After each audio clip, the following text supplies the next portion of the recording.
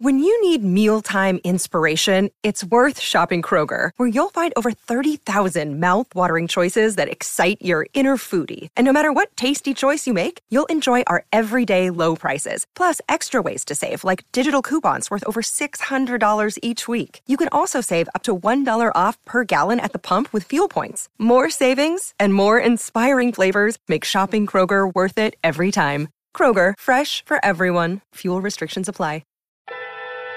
Space, the final frontier. Specimen gathering mission on planet Alpha 177. Mr. Spock is much stronger than the ordinary human being.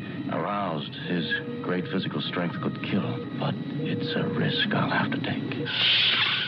Something bothering you, Mr. Spock? End of days.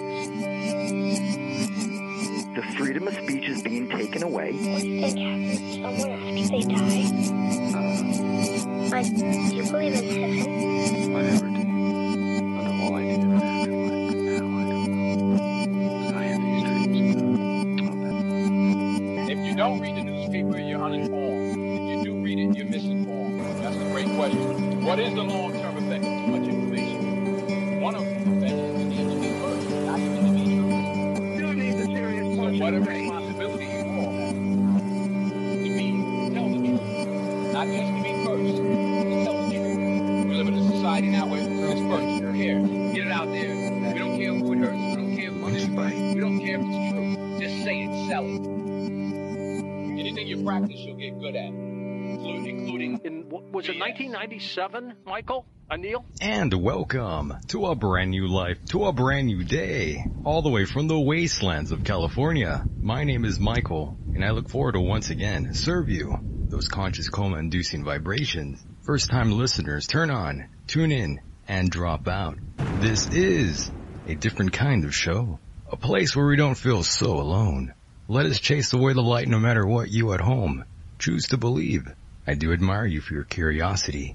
Live and direct right now on the TuneIn Radio app. Search End of Days and you'll find the 24/7 network. Go to michaeldeacon.com for your preferred choice of platform to hear the podcast rendition of this show. Tonight my guest is Dr. Richard Alan Miller. Author and researcher Dr. Richard Alan Miller reveals a depth of knowledge and experience in alternative agriculture, physics, and metaphysics. Miller began working in the secret world of Navy intel in the late 1960s, before many leading-edge concepts became trendy topics. Miller was and is the international front lines of research, experimentation, and documentation. Once again, thank you, ladies and gentlemen, for allowing me into your hearts and into your minds. Here we are again on a night like this. Good morning and good evening. Hello out there. Feels great to return. Always an honor and pleasure to be here. Hello to those listening to this on YouTube and iTunes. Don't worry, I don't hate you. Although I wish you could join me and all of us here live.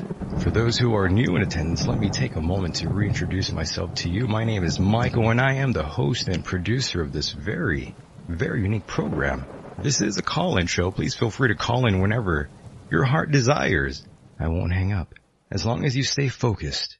I'll only be answering one line today, and that number is 760-332-8947. Let's hear those sweet little voices. 760-332-8947, or add me on Skype, End of Days Mike with the letter Y and not the letter I. Great to see so many of you have returned tonight.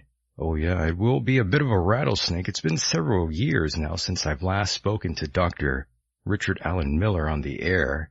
Keep in mind, I do appreciate all of you listeners out there. Let's get down to brass tacks now and onward with Dr. Richard Alan Miller. Doc, is that you? Yes, it is. Oh, I'm so glad you could be here tonight. Are we now officially on the air? Now we are officially live on the air, yes. Okay, good. How can I help you? What's going on? My goodness. So there's so many places we can begin. However, let's get down to the really, really creepy factor of all of this. Richard, we've been talking off air for quite some time now, and you were explaining to me how your website has been being compromised, basically. I'm a person of interest with rogue AIs running around. Yeah, it's true. And there are a number of people that are now experiencing it. It's increasing. I don't know what it all means yet. Stay tuned on that part. But, maybe we'll make a TV series out of it. I thought, at first I thought you were just joking around or maybe embellishing it just a tad bit. But then I go on my computer here and I type in michaeldeacon.com and guess what? A blank page. Yeah, now what you got to do is figure out what actually is happening, whether you've been hijacked or, there's any number of possible things that could be going on right now. So, Pakistan and Ukraine come to mind. Some of it is what we call DOS attacks. That's normal. Testing you from different countries. They'll come in on admin. So there's protocols where you use Tor browser instead of Microsoft or something, so that you don't have an IP address that's the same every time. Right. You can't track where you are. Yeah. There's protocols like that. You're probably using admin and you may want to rethink that kind of thing for your website. Yeah, there's a few different things I'm going to have to go over. Yeah, and it's all straightforward code stuff. It's the bigger slams that are really weird where you're not sure whether there's a ghost account duplicating your orders. I caught Amazon with CreateSpace and Lightning Source with Ingram bootlegging titles of mine from individuals. Yeah, Amazon has caused you some major issues, right? Oh, yeah, how does create it? Well, we're just printers. We don't vet where the material comes from. We just are printers. And then, of course, Amazon markets books. They don't check copyrights. How does that all work? Well, Amazon Prime and CreateSpace is a good place to start looking for illegal activity. And it's just rampant. When you watch a brand new book of mine, they didn't get it from me, that sells for $400. Now, who is going to pay $400? Is that money? Yeah, money laundering. What is that about? Yeah, that's doesn't make any sense. It makes zero sense now that you mention it. Yeah. And yet, check it out. Go to Amazon. Look at my titles. How does that work? And I cannot talk to a human being. I've not been allowed to do that. I have to email or something up in Seattle to legal, and telephones are no longer compromised or something. I don't know their excuses, but I can say that customer service in all larger businesses is going down the toilet in a handbasket. It's terrible. It's no longer about customer service. It's about plausible deniability and covering their ass. And that's what's happening now in everything. And especially if you're a senior like I am. They'll right off the top think that you're asleep at the wheel and that they can get something over you and will try to nick you for more money on a credit card, whatever. I've watched how they do it, late payments when you're not late. How does that work? You have to do due diligence on everything and everybody now. Oh, yes. Unfortunately, that's the way it works. And it's not right. It really isn't. No. One of the things I'm trying to do is teach younger kids a distinction between, ethics and morals.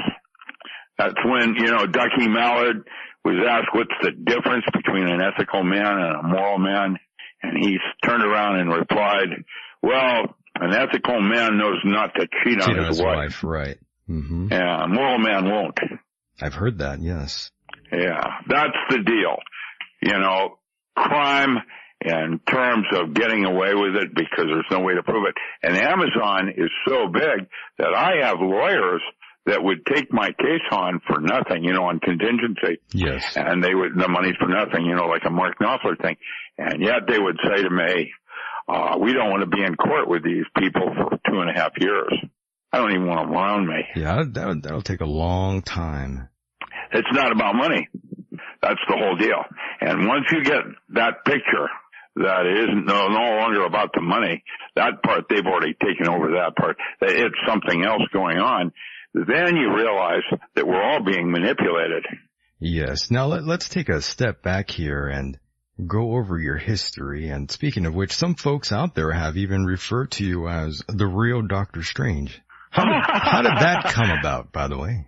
Oh, well, when you don't find answers in physics, where do you go?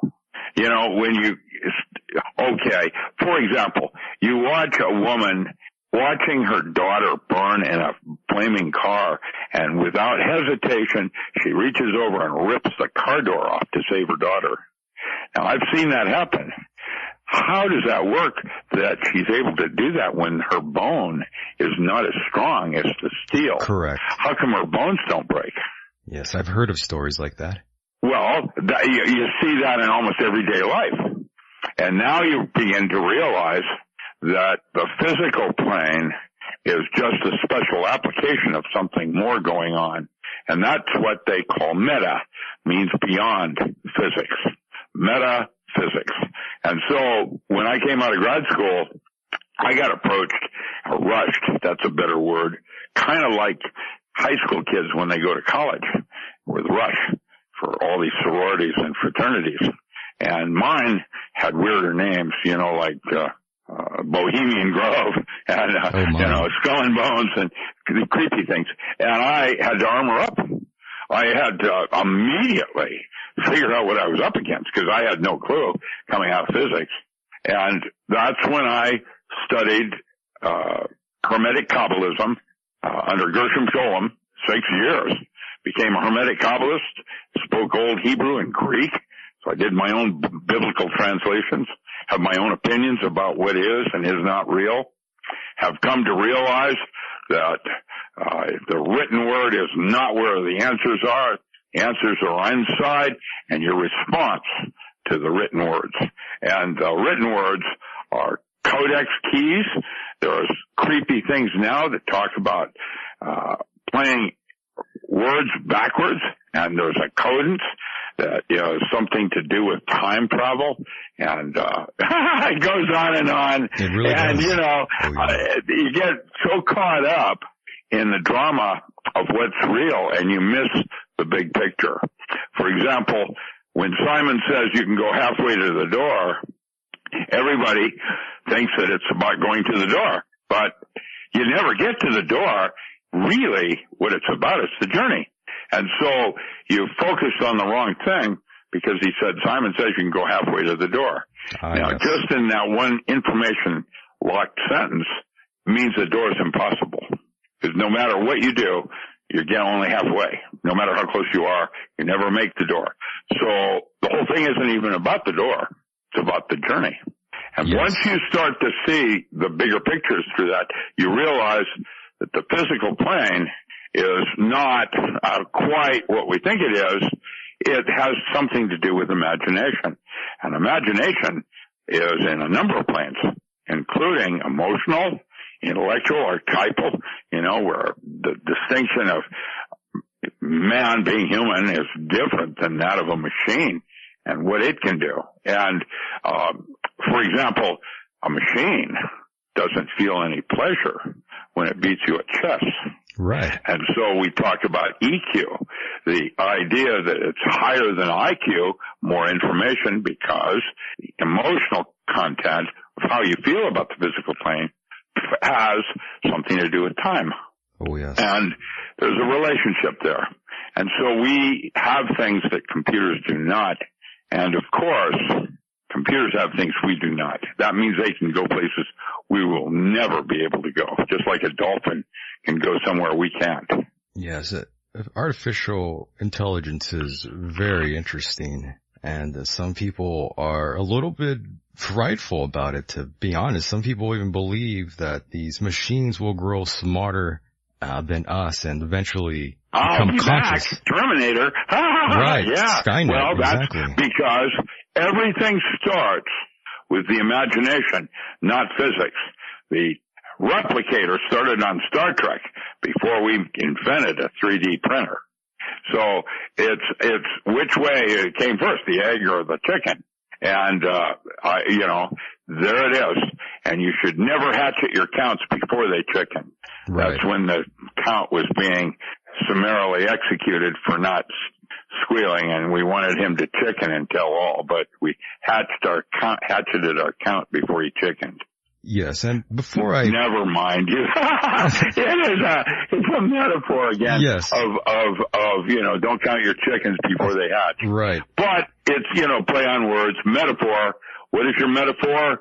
But to serve your paradox. That's Gregory Bateson. And that led to cybernetic anthropology and the constructs of how a city is laid out to form a group or tribal consciousness by putting the ghettos over here and the supermarket over there, and then we're going to have the water here. And when you lay a city out like that, it changes the music, just like jazz. Different from New York and New Jersey and Washington D.C. and Chicago, and New Orleans. It's different, and because the way the town is laid out, it sets up a type of meme or consciousness that is invasive for the way something can flow. Now, a computer can do all of that at once, where you're just doing one at a time. That's the difference between a bit and a qubit. And the idea of storing information on top of itself in layers like you would holographic system. Yes, and before I forget, I just remembered going through your history, you were a part of the program with Mr. Timothy Leary, correct? They did a series in 1964, before LSD was illegal. Harvard wanted to determine whether or not giving these mind alterants to a genius would change that person. And so there was a little program that happened, and Timothy Leary came out. I was selected as one of the kids they wanted to experiment with.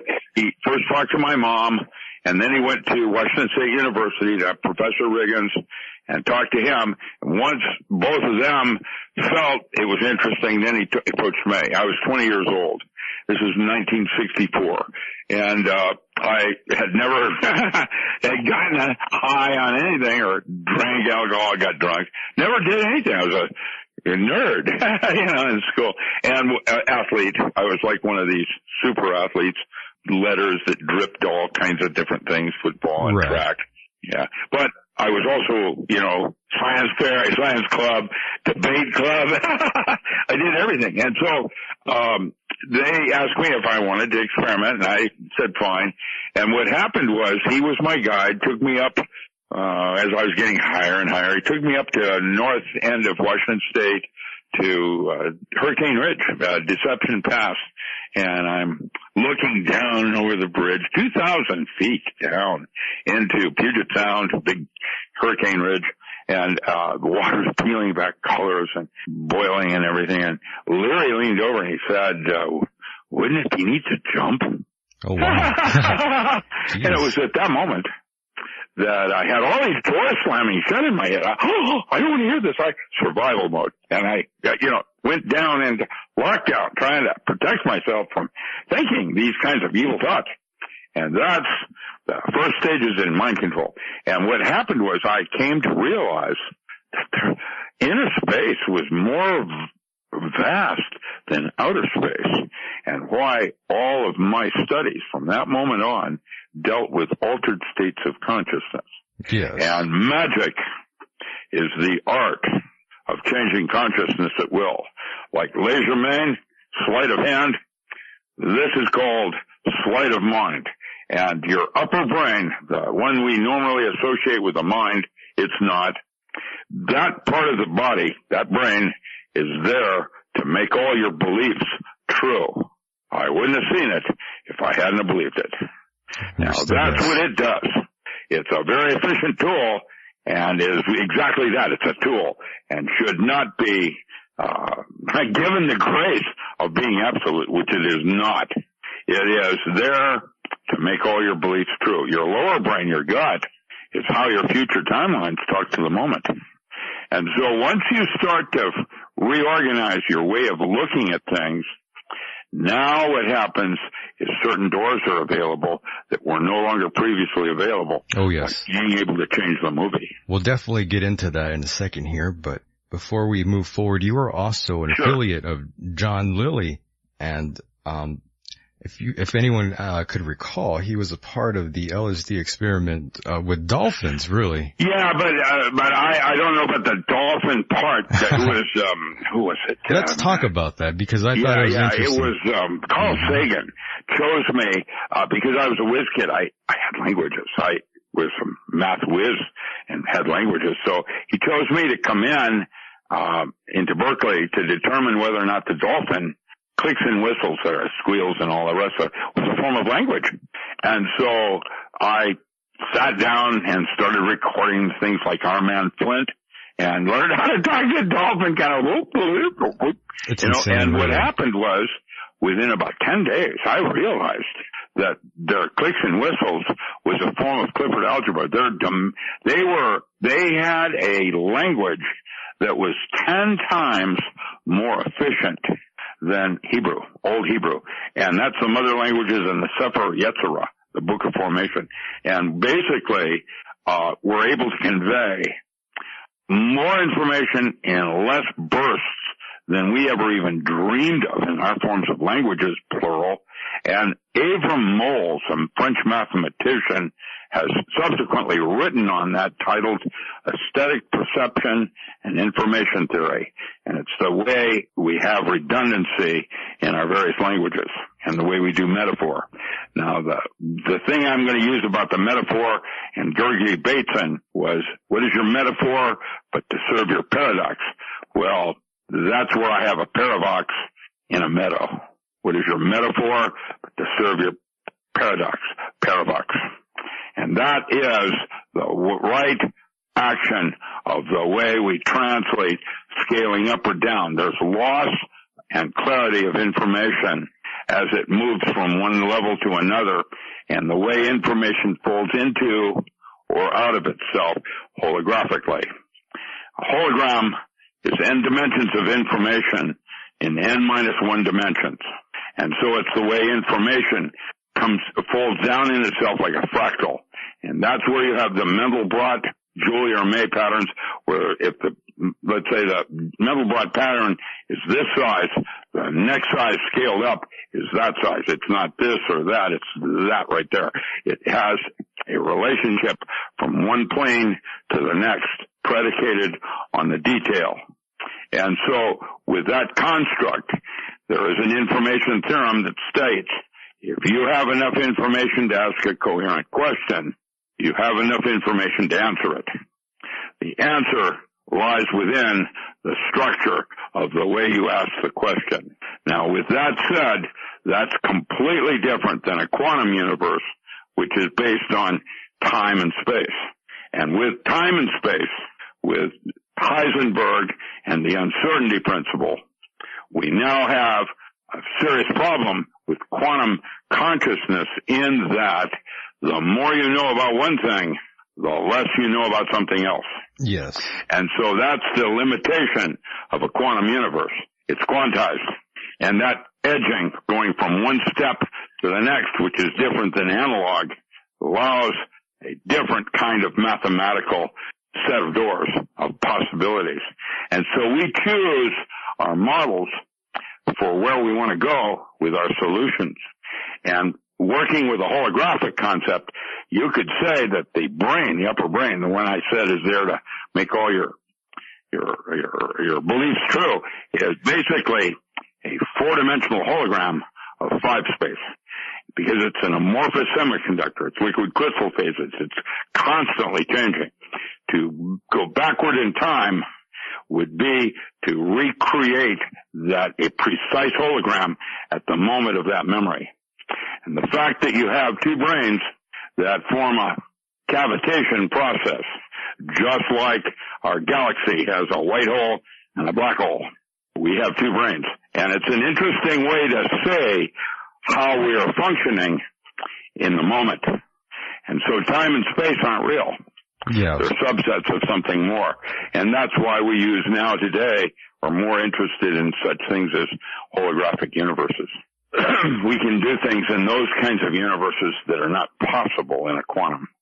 That's what I discovered at that one moment in 1964.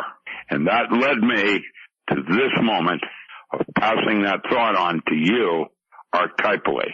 What I'm going to try to say is nothing is original.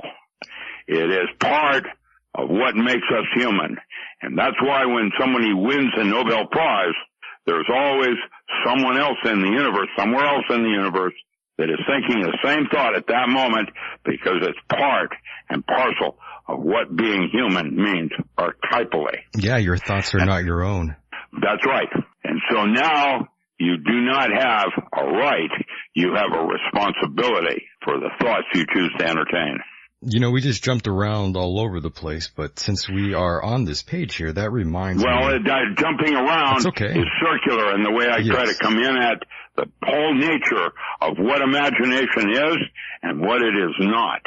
And once you realize that you're not going to be able to link Kurtzman with it, you know, using time and space, now where do you go? You have to figure out a model that will allow you access to variables that are repeatable and reproducible. That's the scientific method thing, where you start with definitions and assume truths. You know, people don't realize this, but the very fact that we are now assuming that space is curved using some limited mathematics, I can prove the Earth's flat.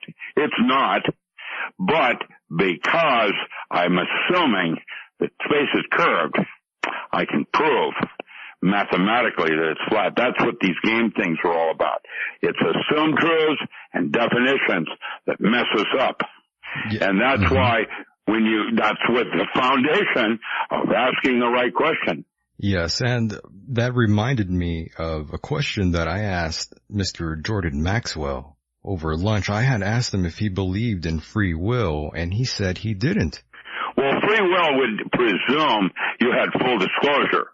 You don't have full disclosure. Correct. You have limited disclosure, so what you have is what Aleister Crowley calls true will. True will, yes. I believe That's right. the same that thing. That means, where you no longer have rights as free will, you have responsibilities for making yourself toward free will. Like Simon says, you can go to the door. Free will is not the goal because it's a process. Oh, yes. I thought I'd tie you up in a knot with that one, man. Well, it made me, you reminded me of my times back in 2006 when I had talked to a satanic priest here in my town. I didn't know it at the time that that's what he was into, but he was, and we never really talked too much about it, but he helped me think about a lot of different things. He's kind of the one who was telling me a lot about mushrooms and dimethyltryptamine. Drugs. Right. You know, I have a friend that has actually written a book called, Psychedelic Healing, Neil Goldsmith. That guy is saying that 22nd century medicines are all going to be psychedelics. The neurotransmitters that we normally would consider, like N-dimethyltryptamine. Right. That's going to be a medicine. Well, that regenerates nerve tissue, for example. It's already being used today to treat people with PTSD and people with alcoholism. Yeah, Stanislav Grof, others are using. It's not standard, though.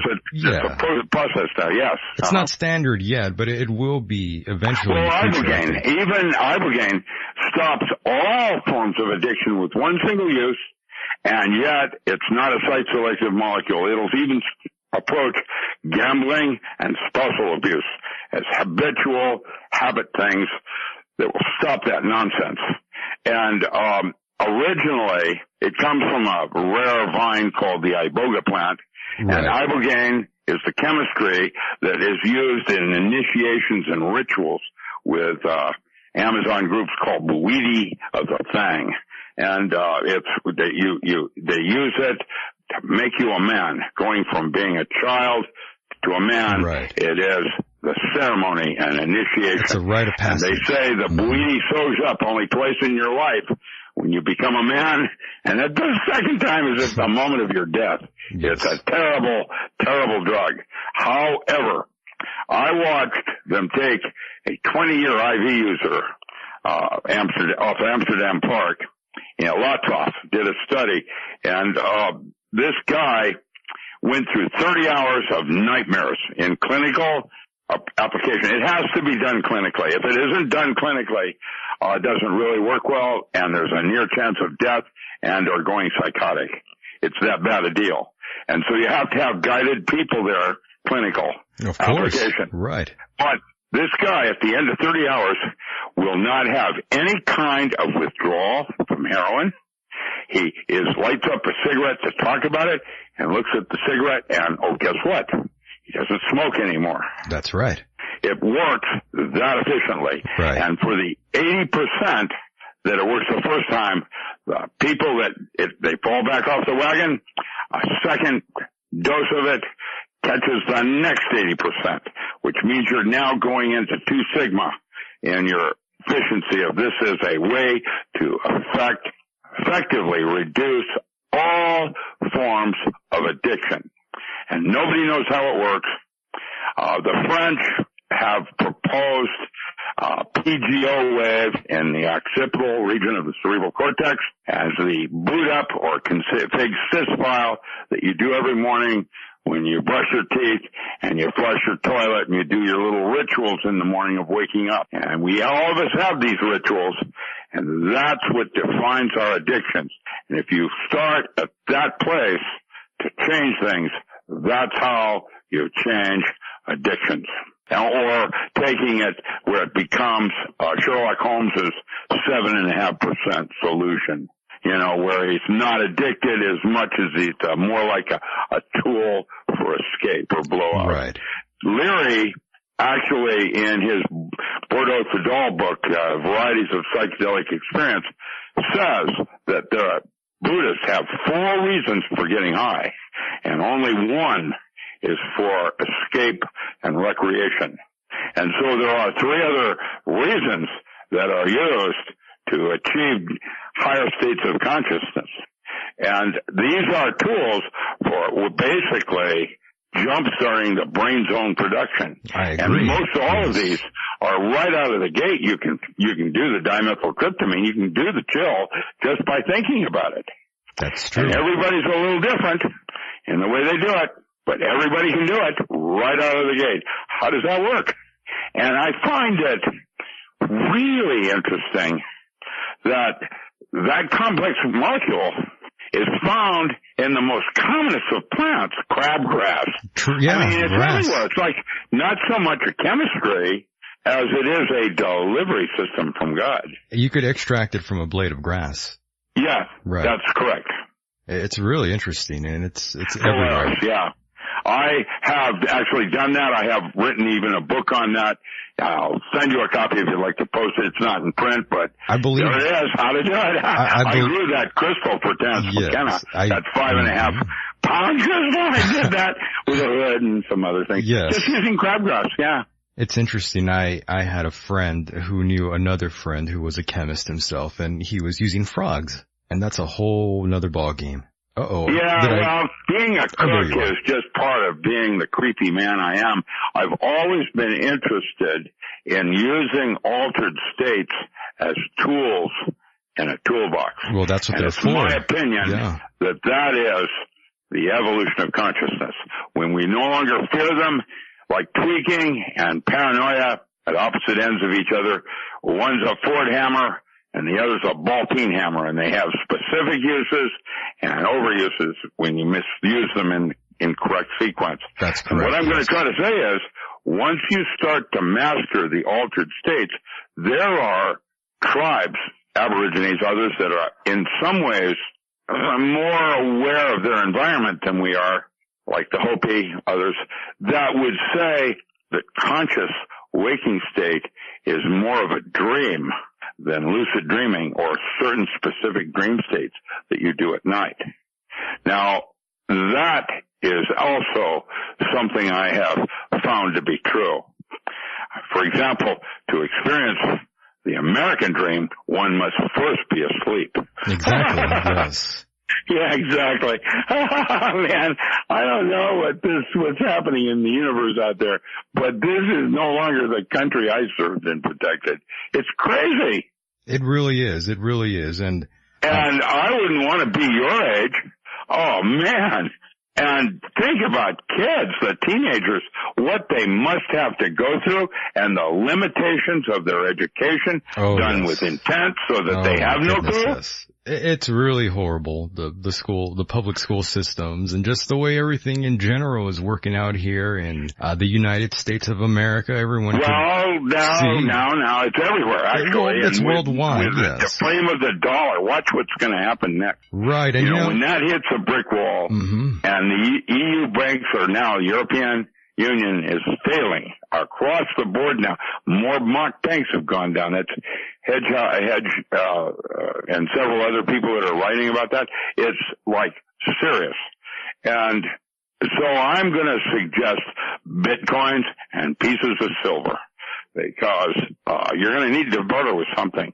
And at least silver, I can use that in my go bag as colloidal silver for an antibiotic substitute. I mean, you know, I'm trying to be practical here. Right. I don't get it. Yes. You know, Richard, or Rick rather, I know you like being called Rick instead. What's been going on with your home state there? People are constantly protesting there and things are always pretty violent out there, especially in Portland. Well, you know, welcome to Low Life Central. What is going on? Nobody's got any money, so everybody's broke.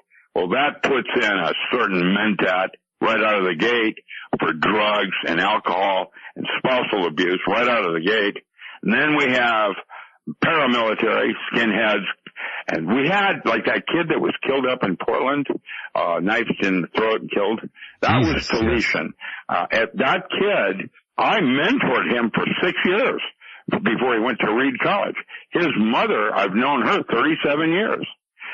And it was a staged thing because even skinheads are not condoning his behavior. It's, and the guy was staged because he had hit a woman that day before and got maced in the face, and a week earlier was causing trouble and pulled a knife on people. So why was he out on the streets? Yeah, there's a lot of, that's called Portland Decoded. And there's games, things like that are going on that are false flags. Did Sandy Hook happen? How about Judy Wood?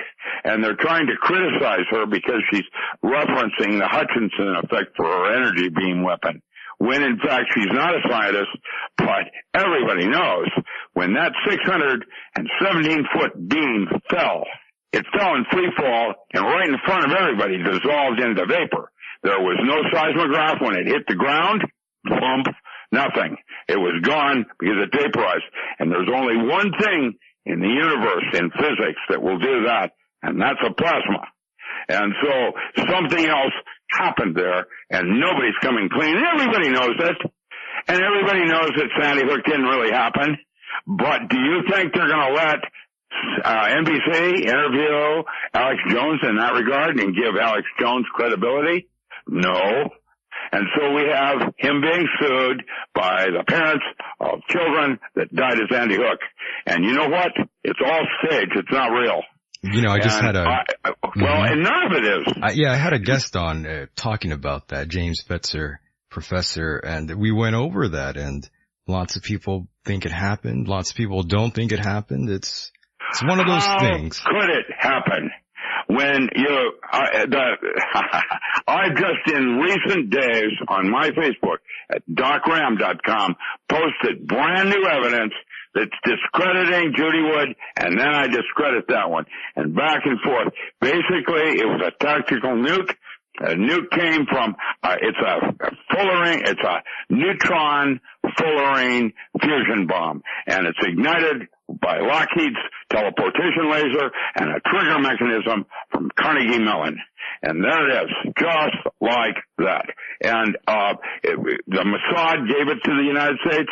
The Mossad did not do 9/11, but they knew about it, and they're using that all over Gaza and Golan Heights, And now Russia just let one off up in the northern part of Russia, experimenting. And the creepy part is that it's like a fullerene that if you use exclusion zone water, it's a best antioxidant for radiation sickness in the world. And yet, instead of using exclusion zone water, if you use deuterium, that's the other side of the knife. Now you have a weapon that is a controlled thermonuclear fusion bomb with a precision of 1.4 nanometers. That's the level of accuracy. This is weapons that the public has no idea about. By the way, and they're already being deployed everywhere. By the way, there is a photo that had been released recently of someone exiting the World Trade Center building, I think building 7, I'm not quite sure, wearing a radiation hood. I'm not sure if you've seen that photo yet. No, I haven't seen any of that. Who knows? It's all photoshopped and so disorganized with clouding the waters so that the probability is we will probably never really ever know what happened. You know, because there'll be so many conflicting arguments that you don't know what to think. And so you take sides, but it still isn't like literal. Nobody's going to come clean. I don't think so either. I posted an interview that Ron Paul did with Snowden on that yesterday, and that's an interesting interview. Ron Paul interviewing Snowden on what the problems are right now with our media. That ought to open some eyes. But again, nobody really knows because it's the news is owned by an alternative news being bought out, paid, you know. Yeah, they're all owned by. Yeah. It's all the same faces, don't know same where to people. go. Right. Yeah. It's unfortunate, really. Yeah, well, that's because it isn't going to be on the outside. It's going to be on the inside where the truth lies. You know how you feel about something inside. That's where it lies. Correct, that's where truth really is. It's not in the written word. It's in the response, your response to the written word. And your response can be quite different than mine. And that's God's will. But I'll tell you what I do know.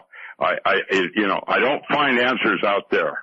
I find them inside here. Oh, that's where they are, yes. They lie from within.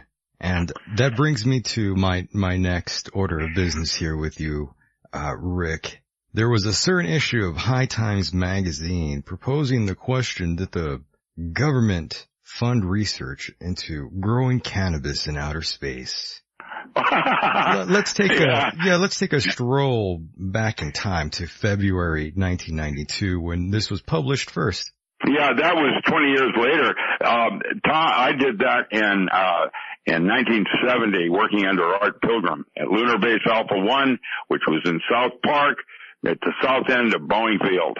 And later it got moved, that hydroponic system got moved to Kent and became the Space Center.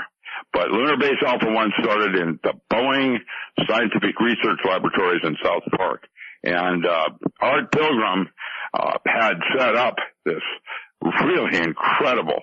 It was originally called New Galaxy Garden, came out of Redmond, and then they moved it to South Park, and we started doing marijuana studies as one of the 6 plants that we worked with.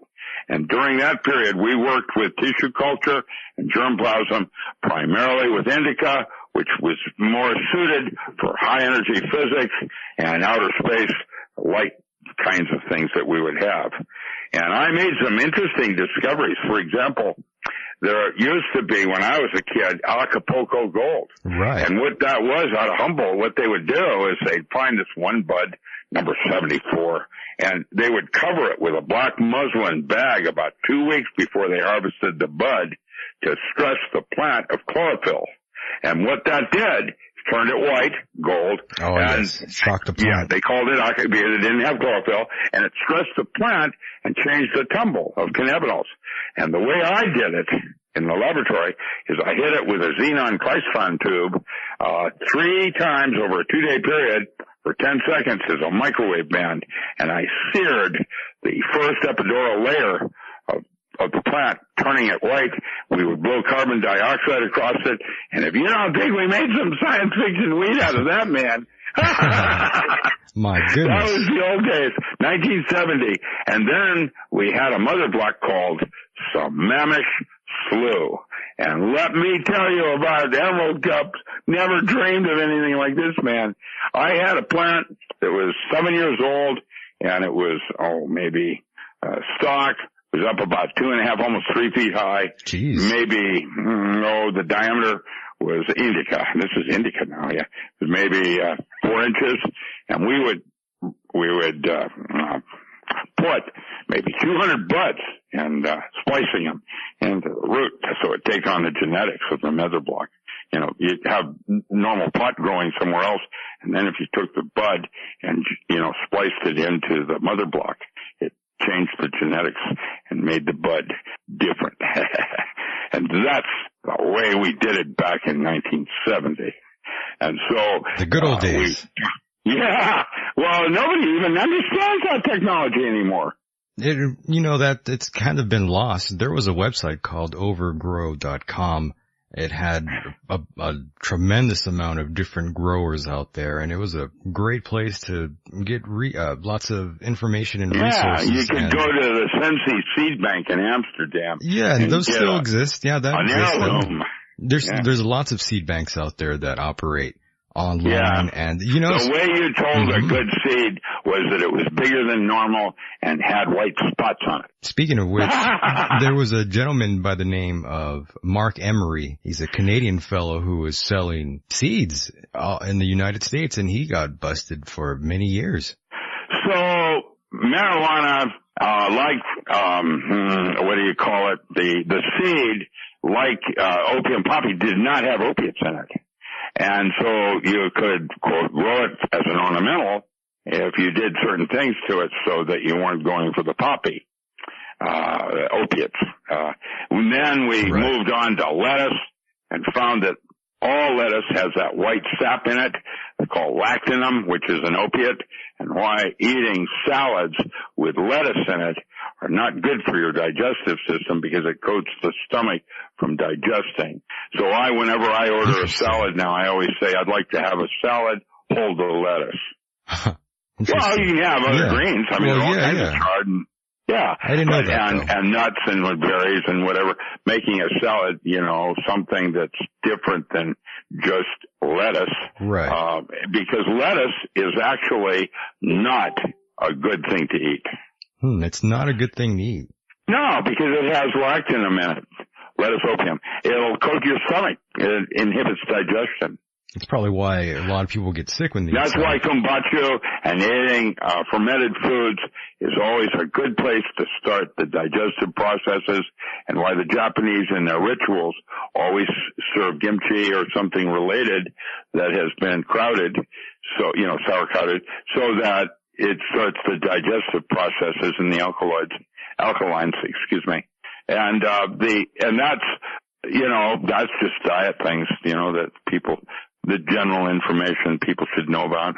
Right. And speaking of these issues here, let's talk about the failed war on drugs of that term, which was our government's campaign of prohibition of drugs and, of course, military intervention. And it's really strange once you look into all the history of all this when you see that reefer madness and the Uniform Control Substance Act, that goes even further back. But I was more or less talking about Ronald Reagan's whole deal before there. Reagan, I remember when Reagan, shaking with his palsy, would say, "If you've seen one redwood, you've seen them all." And how did that Templar overlooking a little village in the 14th century with his hordes behind him, and he said, "Kill them all, let God sort out his own." Yeah, I lived through all of that, man. You sure did. I mean, those are the mentalities of what we now call the most important man in the world, the United States president. And it's kind of scary when you realize the options that we've been given in the last few elections for whom we get to select to be our most scholarly and morally correct. How's that work? They're all a bunch of criminals. They're all criminals, yeah. Yeah, Putin is the third richest man in the world. They say he's terrible, as a criminal ripping off Russia, and yet Putin has done more for Russia than any of their leaders in their history in terms of giving it back to Russia. When he came to the United Nations and he said, "You want to come to Russia and be a Russian? You speak Russian." And it worked. Everybody got it. That is what Trump is about now. He's a criminal, salting his own pockets. He's as bad as Clinton is. However, he's a nationalist, and so he's for America. And so what will happen next is that they'll either try to impeach him, discredit him, or make an attempt on his life. And when they do that, there will be civil war, and that will be Plan B for Agenda 21. Yeah. When the United States fragments into smaller provinces, it's much easier to rule. It seems like that's what people were trying to push for. Like a civil uprising. It seems like... except that just makes us easier to control. And so it's all part of their big plan with Agenda 21. We're doomed. And the only thing that's going to save us is the end of days and the fact that there's not much anybody can do about what's happening to the sun and how it's affecting our weather on Earth. And you can do all the geoengineering you want. It isn't going to stop the inevitable. And there will be blood, and it will play, but it is an opportunity for change. Yes, and another thing I did want to mention here was your experience with the paranormal. Growing up, did you ever experience anything that would be considered in the realms of paranormal? Well, my mom and grandma were famous psychics that worked for the police force. Seattle Police Department. They would find bodies and things like that. That was in the 30s. And Dr. Rind went through and tested, my grandma tested real high in clairvoyance and all of that. And so in the 50s, when I was a little kid, they came through and tested the children of famous psychics. And I ended up in a thing in Durham, North Carolina called the Foundation for the Study of Man, a place for kids. Back then, they didn't take the children away from the parents. If the child didn't want to be there, the child didn't have to be there, and I didn't want to be there, and so I was able to be released back to my folks, and later taking LSD. But that was in the early years when I was, 10 and 12. They came through and tested us, and I had certain telepathic abilities, which means I can take my thoughts and place them elsewhere. I'm really good at that. And that's what I'm doing now, trying to help. I don't know how to mediate this mess that everybody's in, trying to figure out what's real and not real. I don't know either.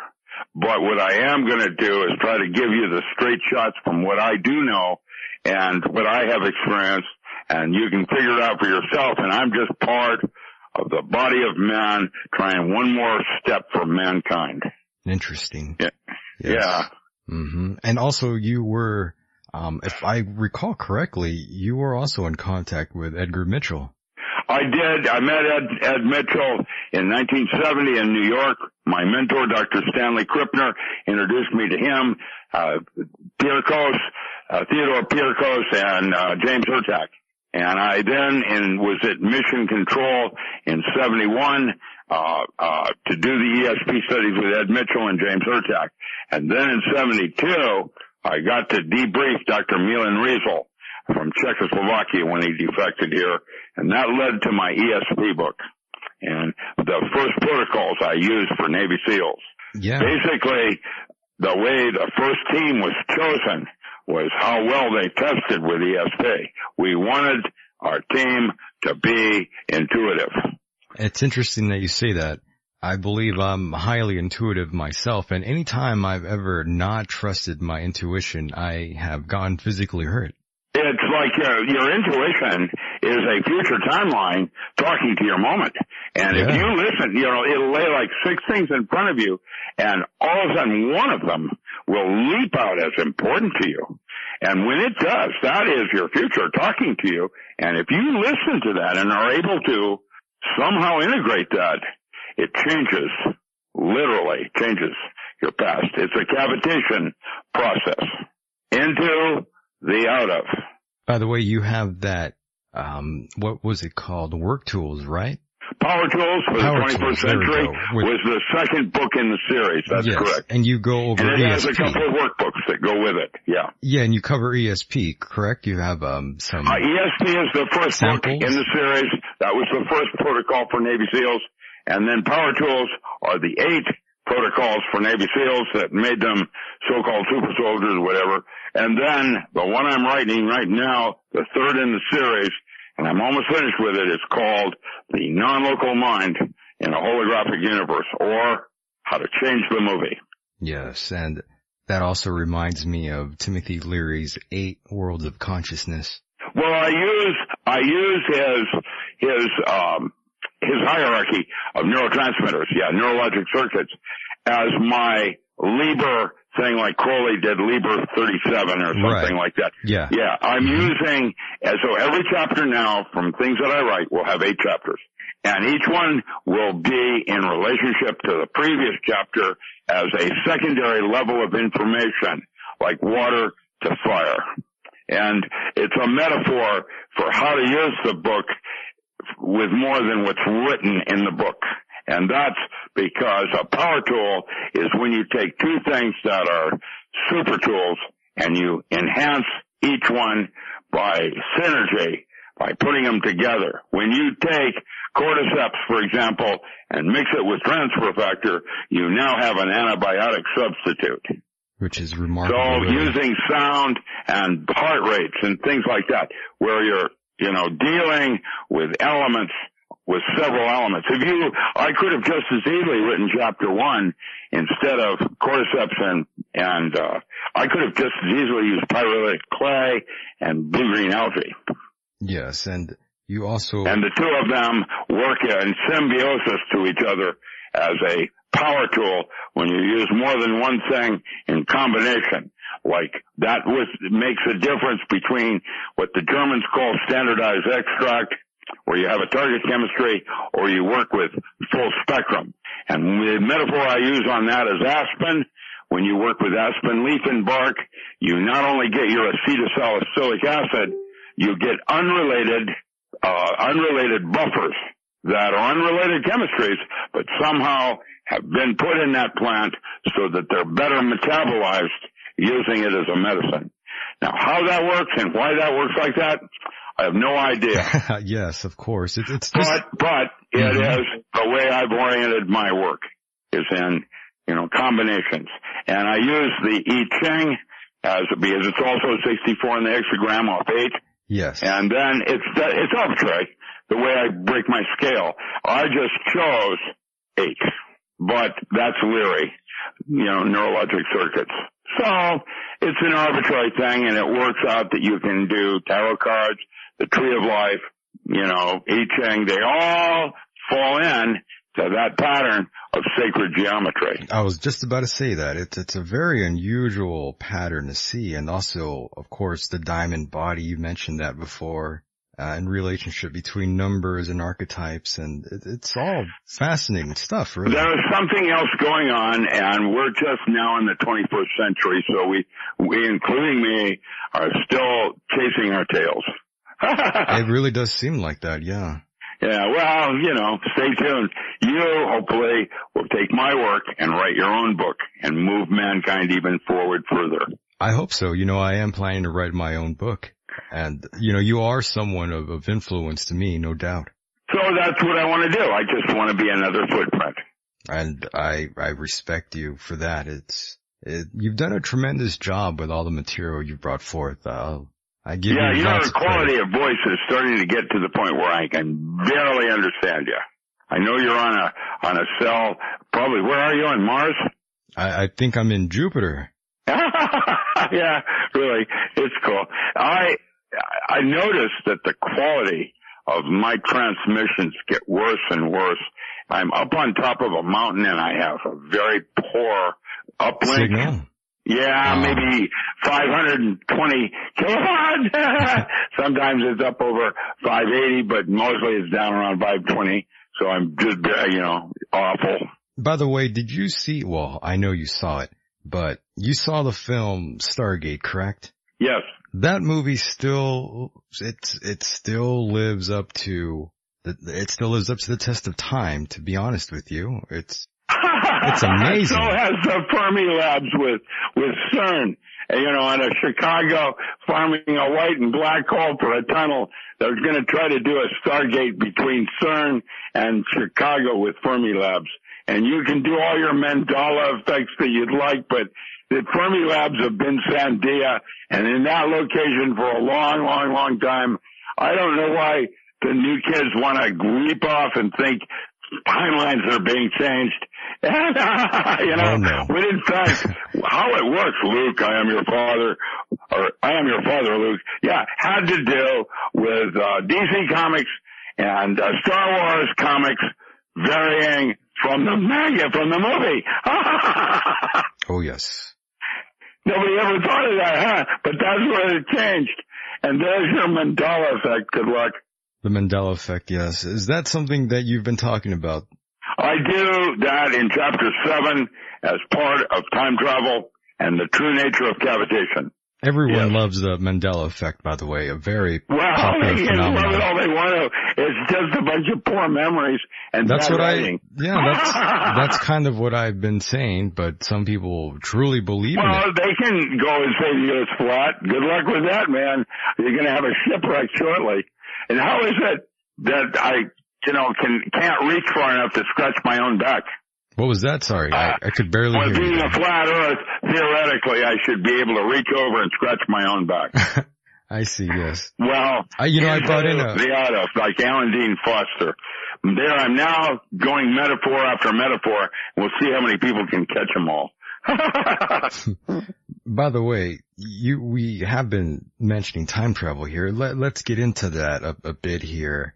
And that does remind me of another strange encounter I had back in 2011.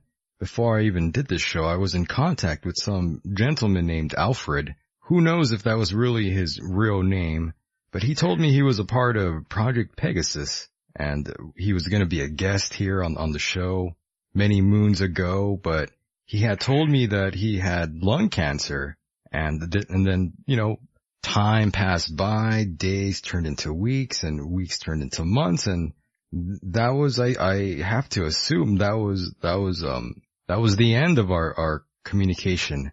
I don't know what exactly happened to him, but we talked a lot about. He might have died. Ultimately, I'm thinking that's not what happened. Taken and back home, phone home, like E.T. wants to do, phone home. Who knows? David Bowie did it perfectly. And when he did his movie, The Man Who Fell to Earth, and he takes at the end of the movie, he takes the contact out of his eye to show the woman he's an alien. That movie was 1 year before Frank Herbert did Dune. I didn't know that. Yeah, David Bowie. There it is. Read it and weep. And then, Mick Jagger did Performance. Oh man, with Harry Flowers, what a movie that was. I mean, people forget that there's been some real interesting, it all starts with imagination and being 2,000 light years from home. Yeah, that reminds me of the Philadelphia experiment, also known as Project Rainbow. There you go. Yeah. And Annie Lennox, by the way, is a female David Bowie. And David Byrne. Oh man, there are some artists out there that, Frank Zappa, that are beyond. I went to a concert. I work at the Brit, and so I'm going to do Diana Krall. And Stephen Stills is playing with Carol, where is it? I forget what her name is.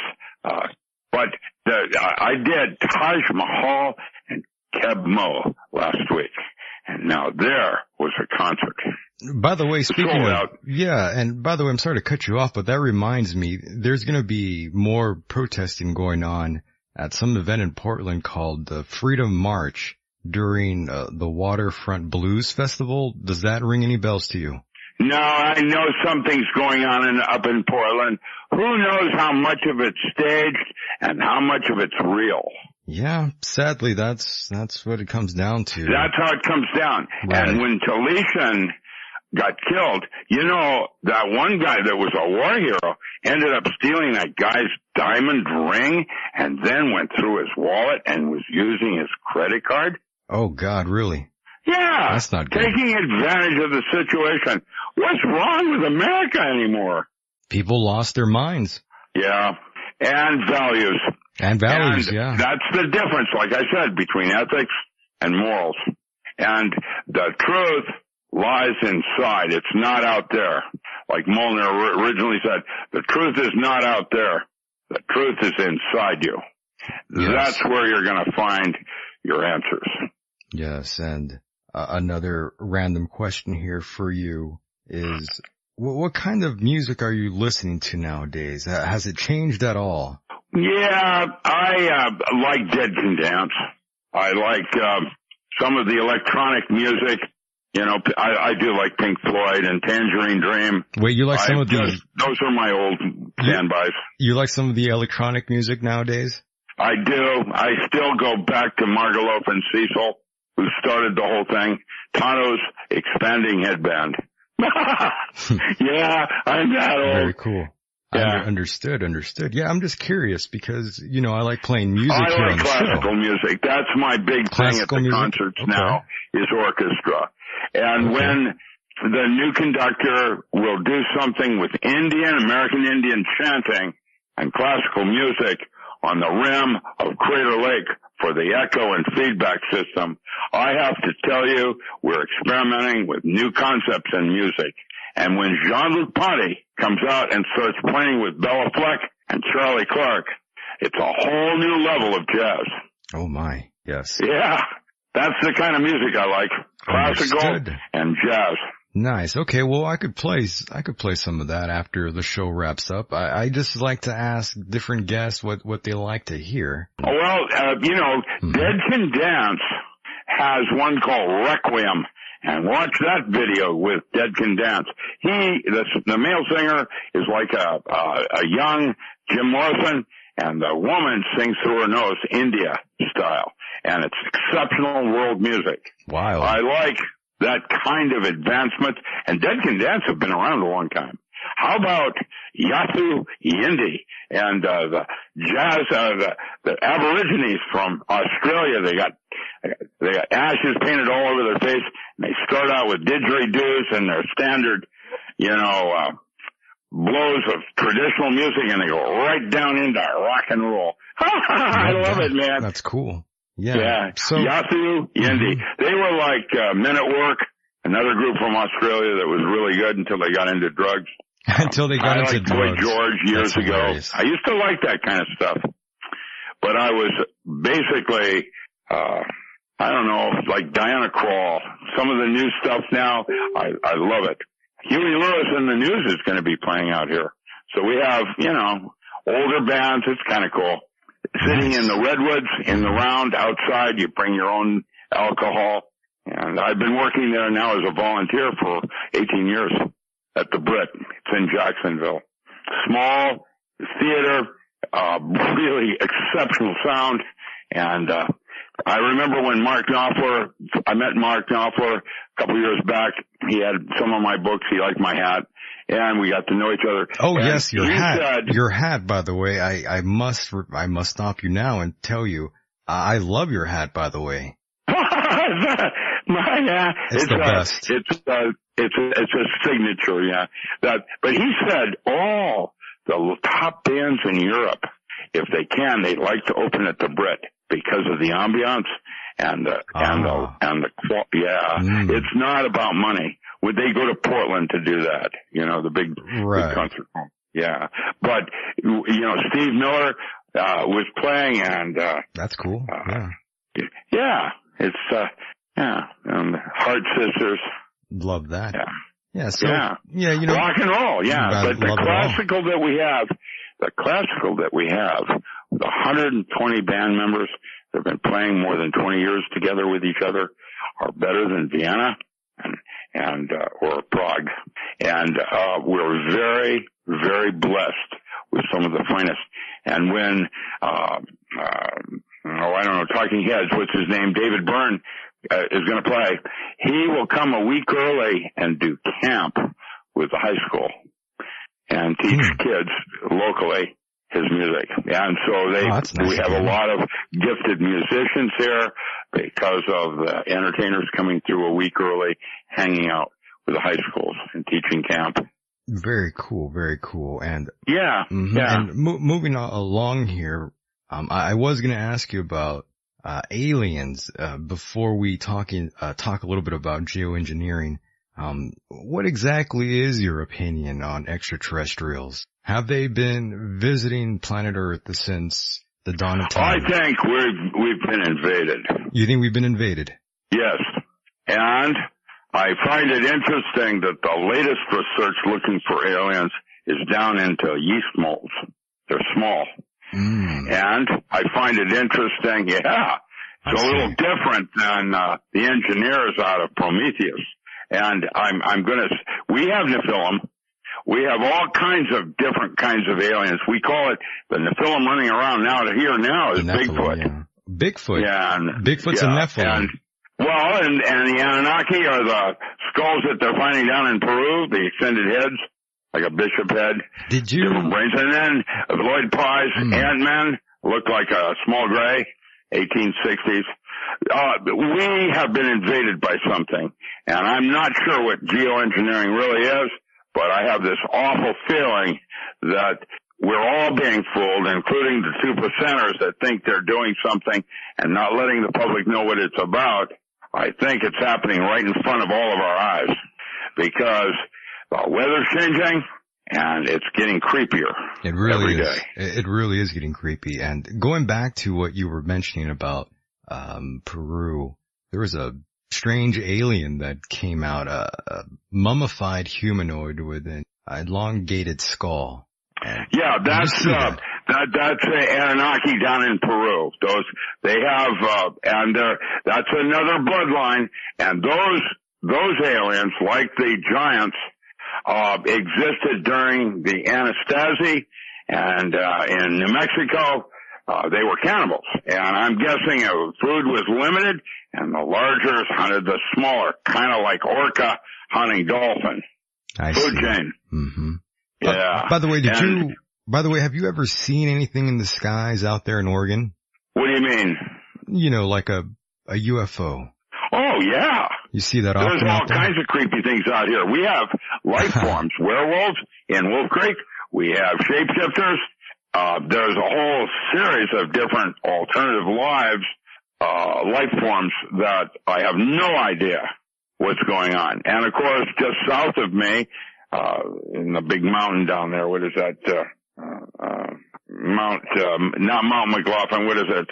The one in California that all the UFO people go to, it's all hooey because most everything that you would see as a UFO is either American, reverse engineered. Boeing correct has a magnetic monopole craft now that they're experimenting with. In fact, they've had that for some time. And so when you see a UFO, the likelihood is it's not what you think it is. It's an alien craft, but probably manned by humans. Yeah, it's probably one of ours. Well, or one of theirs experimentally reverse engineered into ours. Sure. Whatever. Yeah, I have no idea. Yeah, that's I possible. do know there's more going on in that arena with the secret space program, and where did all the beef go? Yeah, and that's another order of business. Where's the beef? Yeah, I mean, all this money, and all of a sudden it's all gone. Where did it go? So you believe in there's something else going on. We have people down here like Carol Rosen that talk about that in the secret space program. Yeah. Mm-hmm. She worked with Von Braun, others. I don't know. My area of expertise was paranormal. That area. I saw things, so I know if you can imagine it, it's probably true and more, actually. Let's explore that realm really quickly, paranormal. You're not a religious person, are you? I go to church every Sunday, but I go to a different church every Sunday because I see church as fellowship and I like to play baseball. And I'm interested in the message that the minister might want to deliver that week. Understood. And they're all different. Right. And so I go to different ones. I would say to a Christian, I am in a scene that tends toward Quakerism. And if my rifle's aimed toward you, please excuse that. It's just for my own safety. Yes. I'm spiritual. You're spiritual. Spirituality is not what you do, but how you do it. And that's where I find quality of life in touching something more than me occurs. And yes, I believe in God. And yes, I believe in a hierarchy of gods, just like Bob Dylan. Everybody's got to serve somebody. Yes. I know that I don't know, so it's a thing called choice. That's what made us God's favored. And I do like John Lennon. I say that everything works out in the end. If things aren't working out, it's not yet the end. You're a very wise man. It is a way of looking at your glass as being half full over the option of it being half empty. Right. And I agree. You have that choice. Yes. And the choice is what opens and closes different doors. I'm reminded of Hitchhiker's Guide and the computer that whines, oh, I'm so tired, I'm not, oh. You know, you have a choice. And you know that things are gonna change. That is the rule. So, rather than be fearful, think of it as an opportunity. Do you believe in life after? And that's why I write about death. Right. So that people don't have a fear of death. And that's it's what actually a kind of waking up, yeah. Yeah, and that's what I was about to ask you. Your thoughts on the afterlife. I didn't catch that, I'm not sure. Oh, I said your thoughts on the afterlife. I was gonna ask you about that. Afterlife, my thoughts. Well, I have concluded, similar to my mentor, Sir Roger Penrose, that at the moment of death, there is a 3.2-ounce weight loss, and he is suggesting that is structured water in a microtubule.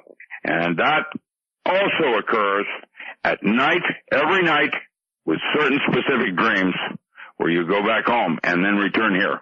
And you do that when you astral project. You go to the same place, the multiverse, when you soul travel. You know, Shabbat, where you listen to the sound current, and Gaia at the end of the rainbow, that plays sound current. Shabbat, SHABD. And near-death experiences. NDEs. And, of course, the death. And death is when you go home. And the way Zen Gardner and others have said it is at the moment of death, you are given a choice. And you have the choice, and you can do either one. You either go down the tunnel of light with all your friends waving at you to come home, or you go into the blue light. And that is referenced in the Bordeaux Tadal, the Tibetan Book of the Dead. Book of the Dead, yes. And how to get off the wheel. Mm-hmm. You know, I've been reading that book for a long time now, and I've always found all the concepts about that fascinating. But then again, I kind of am fascinated with death. I've always loved death and anything related to it, even though I'm scared to death of death. Well, then you're into Black Sabbath and whatever, all the heavy metal bands, right? Of course. I'm kidding. No. Yeah, I am actually. There's a group called Ultimate Spinach that played the hip Death Goddess, and then Velvet Underground with Nicole. Velvet Underground, yeah. And then it went to H.P. Lovecraft. And at the Mountains of Madness, the band, great not book. The writer, yes. H.P. Lovecraft, the band, great writer, H.P. Lovecraft, yes. At the Mountains of Madness. That's that's old music. That's like 65, 66, 67. That was the foundation of lots of bands, for sure. There it is, and the Byrds, 8 Miles High. Yes. And then Jimi Hendrix came out on the same stage in 1967. And I didn't realize it because he went to Garfield at the time I was going to Mount Rainier. Same age I am, 73. Oh, okay. Yeah. Very cool. Nobody ever heard of him in Seattle. It wasn't until I went to Monterey at the Jazz Festival there. And he came out right after the Byrds. Nice. And then he changed the universe, man. Oh. That must and have then there been was Albert Collins and others that were like Jimi Hendrix. Oh man. That must have been a great time just for you. Exceptional. Yeah. Yeah. And you must have had a great time hanging out in parking lots too. Well, yeah. You mean in rainstorms up with mud and all of it? Yeah, Sky River comes to mind. Well, the parking Janis lots. Joplin came across at Strawberry Mountain. The parking lot was always the most fun for a lot of these bands. What's that? too. I'm not understanding. Oh, I'm saying the parking lot is always a fun attraction in its own right. Well, we always had big bonfires going, you know, we're rolling logs down a mountain onto it, you know, and that was at, one of the Sky Rivers. We always used to do the Sky Rivers. They were, up here.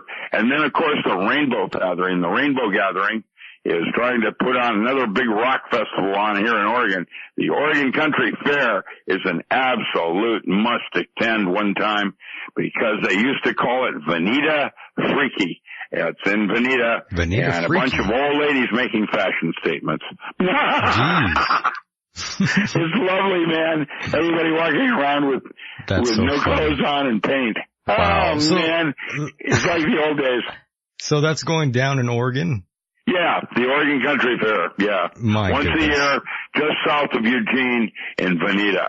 It is a must attend. You will never, ever go to anything quite like it. I had a friend make me a custom leather bracelet from Eugene, Oregon. Good leather out there. Yeah. Well, Oregon, they call it Veneta Freaky. And it's a bunch of old ladies making fashion statements. That's the way I see it. That's hysterical. It's great. It's wonderful. Whole week. Oh, and there's thousands, not hundreds, thousands of different individuals come in from all over the world to do craft and whatever. It's just very cool. Rainbow Gathering. Very nice. Now, let's get into geoengineering here. How does geoengineering actually work? Well, you know, I don't know who's doing what because it's a half a dozen different things. I got charged to go up to Reedsport when they deployed lithium on Reedsport to see if they could lock down a small city. And it worked. Everybody was sick. And now you look up in the middle of the night, if you take your flashlight and shoot it straight up in the air, what the heck is all of that floating around in the air? There's something strange. Well, it's your aluminum cans that you recycled. That's where they go. They're going back into the atmosphere. Back into the atmosphere. And I have no idea why. And I just posted chemtrail bomb this morning on my Facebook. I was just shows they're doing something else and it's releasing some kind of weirdness. I was going to say nanotechnology of some kind. I have no idea. And then you go down the rabbit hole a little deeper and you have what's called a bio-API, a site-selective molecule that you breathe and it goes directly into click at home where it belongs in the brain. And now we're going to start talking about transhumanism and everybody becoming a telephone. By the way, I was going to say, is that what's called the chemtrail cough? Yeah, and I can barely understand you now. The quality of your voice has gotten very, very bad. Oh no. Well, you're talking either too close to the mic or something, maybe. Well, I have you plugged in a different route here. That's a little better, maybe. A little bit better? I don't know. Yeah, a little better. It's a little lighter in the tone quality. Thank you. Very cool. Yeah. So as you know, I live out here in the Imperial Valley in El Centro, California. Lots of agriculture. Well, I'm certain it's all toxic now with what's floating in the air. It probably and the problem you guys have now is going to be about water. Because they're no longer going to port it in, and where are you going to get it? Where are we going to get it now? Yeah. That's the issue. I don't know what's going to happen in our future. I have concerns, and that's one of the reasons I teach people to prep. And water is item number one. You need to have at least 3 days of water on hand for everyone in your household, including animals. And a backup plan on how to replace it the first day, because it'll go like that. It really would. It's all very unusual these times that we are living in. It's all remarkable stuff. This is a very important time in our I guess you could say, in our history. Well, that's why you're here. You're here to witness it. How did they do it in Armageddon? Because I'm going to sit and have a front row seat and embrace the horror. Yeah. I thought that was a great line. Yeah. But then he had to go save the earth. So, Fifth Element guy. Yeah. With his multi-pass. By the way, Richard, are you working on any new books? Well, yeah, the Non-Local Mind, and then the 15 new audiobooks I'm coming out with on metaphysics. Coming out of the closet as the real Dr. Strange, Nice. where I'm going to suggest that as alchemy has led to chemistry, so now physics will become magic. Basically, it's advanced physics with a mystery school. You don't need to know how something works to be able to use it. Kind of like your wife and the way she drives her automobile. Oh, my. She puts the key in and turns it a certain way and has expectations of certain kinds of things to happen. Yes. That's going to be the new physics. That's going to be the new physics? The way we go about our reality, like an Aborigine does. So Matt Stein and I might go out into the outback, and the Aborigine shows us how they find water in the bush. Oh, yeah. And then we take them into downtown Burbank and scale a skyscraper massive climber, show them how we do it in the big city, finding water. By the way, it's a metaphor. It's a metaphor. How is Matt Stein, by the way? He's good. He just came back from Hawaii and is, I think, either in Huntsville. I'm not sure if he's at the gun show there or not. I'm not going to that one. Flight was too prohibitive, so I had to sit that one out. Yeah, I haven't talked to Mr. Matt Stein in a while. Yeah, he's good. Yeah. That's very cool. I'm glad he's in good health. Yeah, he met a woman. After Josie died, he met a woman, and the woman travels with him almost everywhere, so it's all good.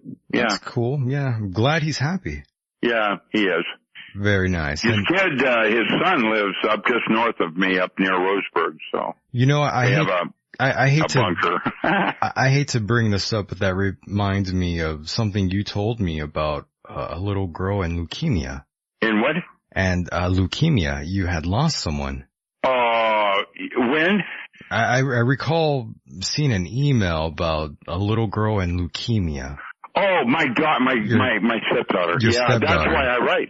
Well, when I was 50 years old, I was retired and set for life. Mm-hmm. I had all money. I had hundreds of thousands of dollars in the bank and property. I paid for it, everything. And then when she got ill, of course, they took everything. I had to do Ronald McDonald and Mercy flights and the whole 9 yards. And, it was $10,000 a day. Right. And she took 2.5 years to die. She died when I was 60. Mm-hmm. And so I had nothing except Social Security. And so I had to rethink everything. And what I did is I started writing. And that's when I discovered that her death served a really important cause for me. It was good. In that I now have discovered that my purpose is in writing. That's what I love to do. That's what I'm meant to do. And look at what I'm writing. Yeah. I've got a 9-volume encyclopedia on alternative agriculture. I'm coming out with 15 audiobooks on metaphysics and courses I taught at Harvard. I'm writing in agriculture. I'm writing in physics. I'm writing in metaphysics. And now I'm going to start writing in magic, like pathworking. Disciplines. Understood. And going back to what we were talking about earlier about movies, I forgot all about this. We were talking about mushrooms and all these fun drugs, basically, and I forgot to mention there's a movie being made about Terrence McKenna, starring Jim Carrey. Really? Yeah, Jim Carrey's gonna know, man. Yeah. What a trip that'll be. Jim Carrey. I wonder who's gonna play his brother. Well, Dennis is still alive, but he's gonna be playing Terrence. I interviewed his brother, Dennis McKenna, and he is... Yeah, he's over in Hawaii somewhere. He's a trip too, Yeah, well, that's right. It's the two brothers, so I wonder who's gonna play him, if Carrey's gonna play the... they did The Orchid Thief, where, what's his name, played both brother and himself, in The Orchid Thief, where one of the two brothers gets killed. And that's a true story, by the way, about the Seminoles in Florida and making methamphetamine. My goodness. You know, there's a big meth problem out here. I live close to a place called the Salton Sea, and a huge meth problem out there. Yeah. Yeah, well, we'd use, out here it's mostly bikers and the Mexican mafia. Right. Actually, Oregon is plagued with black tar heroin now. It's really bad. Ooh, really? Yeah. Is that what's been going on? Primary drug of choice and or prescriptive opiates for pain. Oh, well, that'll never go away. It's a serious problem. And one that needs addressing by everybody, not just the medical profession in overscripting creepy drugs. Pharmaceutical houses. Yeah, everyone loves their pharmaceuticals indeed. And going back to the whole war on drugs and all of that, it seems like Jeff Sessions has been in favor of reigniting the war on drugs, which I think is pretty interesting, really. Well, yeah, that's Clinton. Clinton was the biggest drug dealer there was with cocaine. Well, He's the one that was bringing it in. Well, the CIA are, ironically, our own government. They've been the biggest drug traffickers ever. We don't really need to mention. That's right. We don't really need to mention the Iran-Contra affair. Now, did you hear that both Bayer and Monsanto are now eyeballing marijuana? Yeah, you know, I saw that. They want to take it over. You know, I saw that too, and I also saw that there's been cases of marijuana being laced with some other thing in there, getting people sick. Oh, well, you know, Paraquat. That's again a Monsanto invention. These bastards, they're trying to get everybody sick. Yeah. Well, terrible. Actually, the real money does not lie in medical marijuana. It lies in making rope and sailcloth. Hemp. And that's hemp. Hemp, yeah. And that's what they're doing up here in Oregon now. They're pulling out a lot of the vineyards because the hemp is better producing per acre. Are we still... And the problem you're going to have in California is that you don't have the water. And you're not allowed to collect it. And that means, you know, what falls on the state of California for rain belongs to the state of California. You're illegal to capture the rain for your farming. Did you know that law? There's your moonbeam guy doing his special classic thing with the free state of California. And that's why Oregon is called the free state of Jefferson. There's going to be some changes. My goodness. And why California will probably no longer be an agricultural state. Yeah, and that's frightening. Lots of money will be lost if that happens. So I don't know what's going to happen in the ultimate war on drugs. I know that the issues remain between the federal government and state. My personal opinion is that it should not be recreational because that stops the study on medical marijuana and its importance to things like rheumatism and other kinds of ailments, OPD. However, the real money is going to lie in making hemp because of the long fiber. It is the strongest fiber there is, which means you make rope and sailcloth out of that. It won't break by gush. Can't bust them. Hemp is very important, and it had been used for everything at one time, and now not so much. Well, Reefer Madness put that silliness in when the guy started drooling while smoking. Yeah, that's a great thing. The only person I ever saw do that was Jack Nicholson when he went, neat, neat, neat, neat. Don't poke out that joint, my friend. Oh, gosh. The old days and the humor involved. I'm glad to see things are happening, but you get caught with hemp or marijuana in Chicago or Texas, and you're in a world of hurt. They don't have medical marijuana out there? No. They have here in Oregon, yeah, of course. No, I meant in Chicago. Texas, it's against the law big time. Oh, in Texas? Yeah. Yeah, well, yeah, I would imagine. And New York and Chicago and Illinois, yeah. The federal government, you know, what's happening now is they're going to try to figure out how to tax it because like alcohol and tobacco, they're both toxic for you. But they make a lot of money. They make a hell of a lot of money, yeah. The government doesn't care about your health and your safety? Give me a break. By the way, that reminds me. Are you a fan of horror films? Of who? Of horror films. Do you like horror? No. No. I get enough horror on Elm Street just in normal life. Uh-huh. I prefer comedies. Okay, you're more into comedies. Yeah, okay. But I do sci-fi.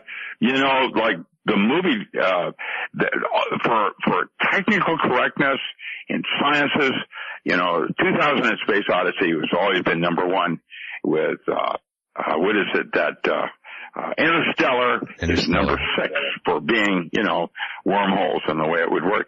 But Doctor Strange as a comic you love Doctor Strange. Number 5 in all-time movies. Number 5 for technology. Rick, you love Doctor Strange. That's your thing. Well, that's it. That's what I'm doing right now. I'm about to introduce a whole new concept in the sciences. Very cool. And it is going to involve all kinds of creepy shadow worlds with Nightmare and Dormammu and all of it. Trust me when I tell you. Mordred and the Ancient One, they're all part of the big movie. It's all happening, and basically what the kids are looking for today is real life heroes. Not superheroes, but people that are actually doing it, and this is how you do it. And that's why I'm going to start coming out with pathworking, because pathworking is actually even more rigorous than physics. And when I say that, it requires a tight behind to be a true magician. Being a witch, a pagan, neo-pagan, whatever, is a little easier. But to be a magician, not a sorcerer, magician, takes a lot of discipline. A lot of discipline, yeah. Well, yeah. Yeah, I understand. Oops, there goes another rubber tree. That work for you? It works for me, yes. And to almost wrap up here, the film Contact comes into mind. I've been reading the book. Of course, I'm not a big fan of the film, and Carl Sagan, I remember, didn't like the movie either. Were you a fan of the movie Jodie Contact? Foster did an unparalleled job, though. She did. And that whole concept of how she met an alien by dropping through a diamond body into a moment that was outside time, that is accurate. Great film. Now, I do want to... She put it to the children are the aliens real? And she looked at the children and said, seems like an awful waste of space. Yes. If they weren't. I don't want to be out here alone. Yes, and I do want to tell you that we are wrapping up here, and I want to let you plug your website. But see, the thing is, your website is, you know, it's down, and No, mine's not down. It's not down? I just moved mine to a secure server, so everything is in lockdown, and you can order safely at RichardAllenMiller.com, ALAN, RichardAllenMiller.com, or you can go to DocRam, which is my Facebook, and my publishing house is at oak-publishing.com, and that will lead you to my shop and where you can buy books. If you're having trouble overseas, then I'm doing ebooks as well for download. The website is back up, by the way. Yours is? Good I for just you. checked it, yes. Yeah, I was concerned. You might want to find out why it was down. That's kind of curious. Yeah, I'll check into that right now, but I was concerned. Yeah, let me know what that was. I'd be interested. I'll let you know. I was concerned about your website and how people can buy your books, but yeah, okay. Yeah, no. I have good tech support with Russ and others, and I'm very blessed to kind of have the friends I do. I'm really lucky. Wonderful, wonderful. Now, I do want to leave you with the final word, however. Go ahead and give us some words of advice, some positive vibrations here. Well, I don't know where to begin. I hadn't thought about a recap of everything. I would simply say that you have to be responsible now for the thoughts you choose to entertain. It doesn't matter whether they came from you or outside you, mind control, whatever. You can dismiss them just like you can. And it's why all saints in history have stressed the importance of meditation and training the mind. Wonderful stuff. always an honor and pleasure to speak to you here and share the air with you, Rick. It's always fun, and I cool. hope, Well, yeah. Whenever you'd like me back, I'm good. Yeah, That's no problem. Yeah, You we'll bet. do it again. So thank you very much. I appreciate your time, and we'll touch base in the very near future, my friend. Talk to you later. Thank you. See you Bye-bye. on the flip side. And that was my guest, Dr. Richard Allen Miller. Wonderful guest indeed. Love that very much. Looking at the time now, it seems like it's time for a little break. After the break, I'm going to go into a few different little things here. I'm going to do the old song and dance. And of course, if you want to join in, that number is 760-332-8947. That number once again is 760-332-8947. There's the number. If you want to come on in here, you are more than free to do so. If not, that's fine too. Don't go anywhere. Be right back.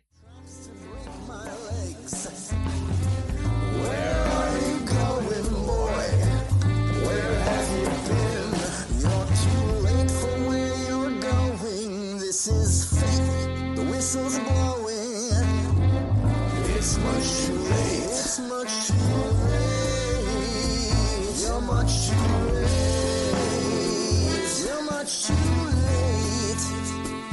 You're much too late.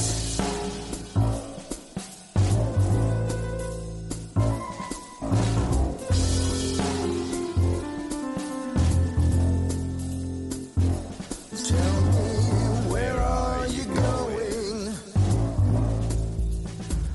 Where have you been? Tell me, where are you going? Tell me, where have you been? Where are you going?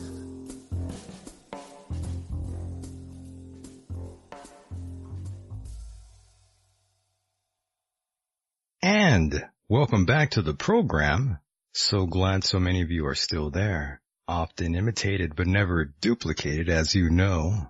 This is Michael Deacon, and we are indeed live right now on the TuneIn Radio app. Search End of Days and you'll find the 24/7 network. Also, keep note you can find this program on YouTube. I'm sure many of you know by now. Just search End of Days or EOD Michael, and you'll find the program eventually, I promise. As I said, always so nice to see so many of you still locked in. Thank you for being here with me tonight. I do truly appreciate everyone's efforts to be here. Those in the East Coast who stay up late to listen to me, I honestly appreciate it. Those on the West Coast who are also here tonight, so much to talk about here. It's a full house. The lines are open. I'm not sure if anyone is going to join me here. I doubt it. Everyone is scared. By the way, I just had on Dr. Richard Allen Miller. Great guest, great guest. We went over a lot of things here. We mentioned his book, Power Tools for the 21st Century. Great stuff. Great stuff. I love it. If you've got something to say, definitely join in. Don't just sit there behind your keyboards. Let's discuss whatever is on your mind here tonight. I got a few things to go over here before I wrap it up. You are invited to join in, or you can take me somewhere else, somewhere deep and far away from all these topics that I'm going to go over right now. You could do that. It's all good. It's all good. That number is 760-332-8947. 760-332-8947. There is the number. Go ahead and call in or contact me through Skype, End of Days Mike. That's all one word together, End of Days Mike. Letter Y and not the letter I. Now, someone had asked me via email if I ever plan to do the show while drinking. Ah, yes, I remember that. I remember. Many moons ago, I was supposed to do something like that. And I've never done that before here. I'm not exactly a big drinker. And yeah, many moons ago, I mentioned doing something like that. Back when I had the unpleasant privilege to be next to Underneath Talent, I had talked about doing a program where I drank and did my thing. I'm not exactly ruling that idea out. I think if I do something like that, I want all of you out there who are listening to join in. Raise your drinks in the air with me. That sounds like fun. Perhaps I'll advertise that live episode that way whenever I get around to doing something like that. But I'd want you guys to call in and drink with me here on air. That'd be fun. You're probably wondering, why would I want to do that? Well, it's a special occasion. It's a special occasion, folks. This show has been around 6-7 months now, I believe, and the show is growing every day. It's been a hell of a year for me so far. Very proud of everyone out there too. I know I'm not the only one who's been having an amazing journey with this creative project. I know plenty of you out there are doing good things with your careers and creative projects yourself. Lots of listeners out there are truly talented. I can talk about this all day long. I really could. However, there's some serious matters to get into here. There really is. Some dark matters to get into now. Seems like there have been a number of people ripping the show, re-uploading it back onto their channel. Now that's not something I allow without permission.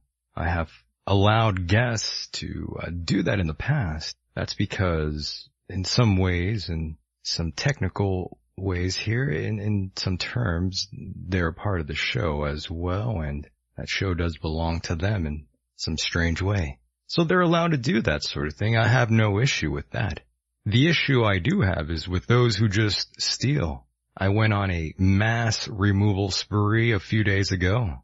I believe I happened to hit a friendly, by the way, and now I'm trying to figure out how to redact that infraction. I'm being told all sorts of different things now via email here. I'm seeing these pop-ups on my window. I thought I disabled that, but yeah.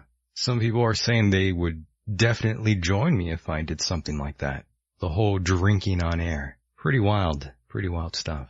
Who knows? We'll see what happens. But yes, back to these dark issues, these dark matters. For those who don't know, Sean David Morton was on this program not so long ago. Sean David Morton actually skipped out on his sentencing, and of course an arrest warrant was issued. For those who didn't hear that program, you can go to michaeldeacon.com and find it there, or of course on YouTube, just search End of Days. Anywho, can you believe it? Sean David Morton, he's a fugitive. It's all wild stuff. I'm not exactly sure what to make of all this stuff here. And for those who don't know, let me just read this here. Los Angeles reported the following on Sean David Morton and his wife Melissa Morton. The well-known radio show host and psychic, along with his wife Melissa Morton, was initially accused of seeking millions in unwarranted tax refunds, believed to be a part of a complicated theory known as a straw man, which states the Americans are essentially the collateral backing for U.S. currency and can pay debts through their secret accounts. A federal jury heard the case on Tuesday and convicted the couple on all accounts. So this is really, really insane.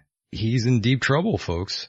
I'm not exactly sure where on earth Mr. Sean David Morton is. And of course, Bernie Sanders and his wife under FBI investigation for bank fraud. Holy crap. Everyone is in trouble all of a sudden, right? But yes, back to Mr. Morton here. Who the hell knows where he's at? Who the hell knows? I don't know where he's at, for the record. Let's be perfectly honest here. If anyone out there is listening, I don't know where he's at. His wife doesn't know where he's at. His friends don't know where he's at. He could be anywhere. But my God, multiple counts of conspiring to defraud the Internal Revenue Service. My goodness, folks. You just don't fight them. I'm sorry. You have a really, really low percentage of actually winning. I believe taxpayers lose 86% of tax court cases, if I'm recalling that fact correct, if that figure correctly here. I hope I'm not just making up that figure, but I believe that's accurate. I just don't see this being a good situation for Mr. Morton. It's quite sad, really. I hope everything works out for him. I would hate to figure out later on that something bad happened to him. He should turn himself in and get himself a good lawyer.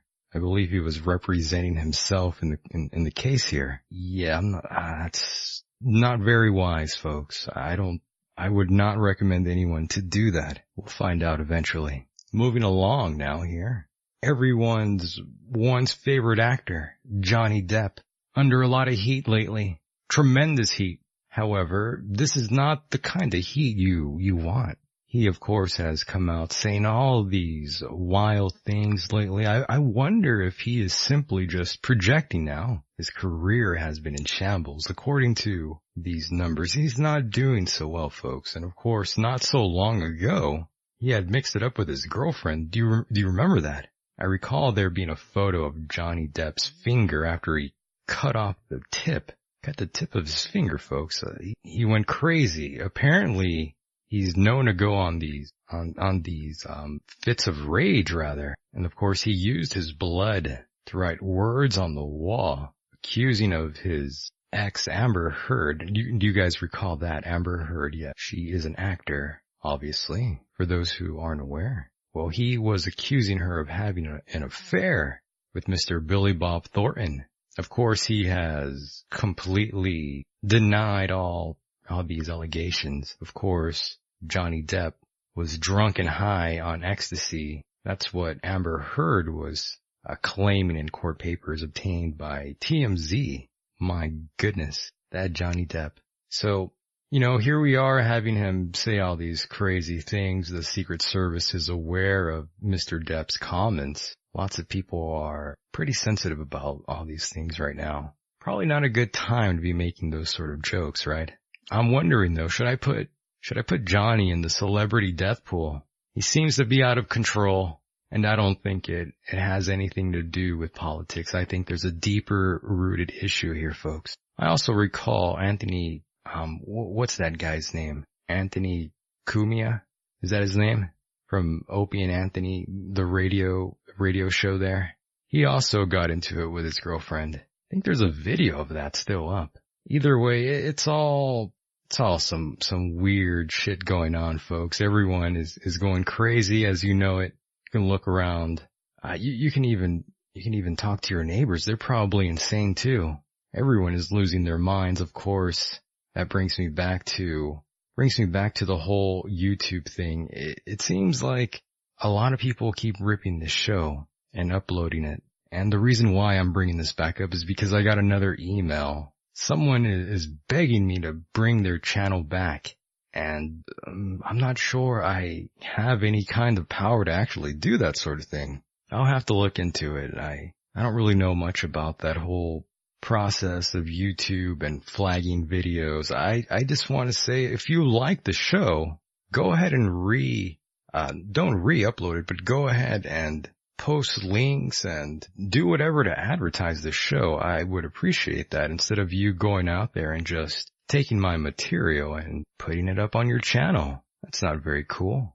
I don't really appreciate that sort of thing. But I'm looking at the time here, folks. It seems like we have ran out of time for tonight. I do apologize. I wish I could talk a little bit longer here, but I do know that after a certain point of time, most people go away. Their attention span fades away, and we are already past the 2-hour mark here. I want to keep this one a little bit shorter, but I do thank you guys so much for being here. Don't worry, I will return next week, and of course that's going to be fun. As usual, these shows have been tremendous. All the past shows have been solid, and of course if you've missed any of those shows, you can go back to michaeldeacon.com and check those out for yourself. Now, I'll be back next Saturday night, don't worry. Same time, same bad channel, folks. I'm Michael Deacon, and this is End of Days, the Michael Deacon program. Oh, never mind, I won't leave yet. I believe there's a call here. Whoa, we had a time warp there. Are you alive? Rumor has it. Yes. Don't go. Stay on, Mike. Well, time is fading away slowly here. I thought we had more time, but what's up? What's going on with you? How are you? Oh, pretty good. We just We want to hear your beautiful voice, that's all. But if you're tired, that's okay. Oh, no, I'm not tired. I could go on another hour. It's just I'm looking at the time, and I know folks out there who listen back to this program, they have ADD. So yes, I can understand. I get that sometimes. I gotta work with those folks. You know, everyone is always complaining, saying they want the show cut down to different sections, and they want this, they want that. Everyone wants something different. Oh, and you can't please all the people all the time. You really can't. And you know, I try tremendously to please everyone out there, but it's not gonna happen. 1 week you please some, the next week you please the others. Yeah, that's really the best I can do. By the way, you've been listening the entire night, correct? Yes. Did you enjoy the guest? Oh, yes, he kind of doesn't sound too much like him, but he reminded me a little bit of Tommy Chong. You think so? Definitely is an old hippie. Well, yes, he definitely is a hippie, and a very, very intelligent one at that. You know, we've had these insane conversations off air, and I just wish I had hit the little red button. We've got into so many different things, and those conversations have been a blast. What's the little red button? Oh, that's the record button. Oh, duh. Mm-hmm.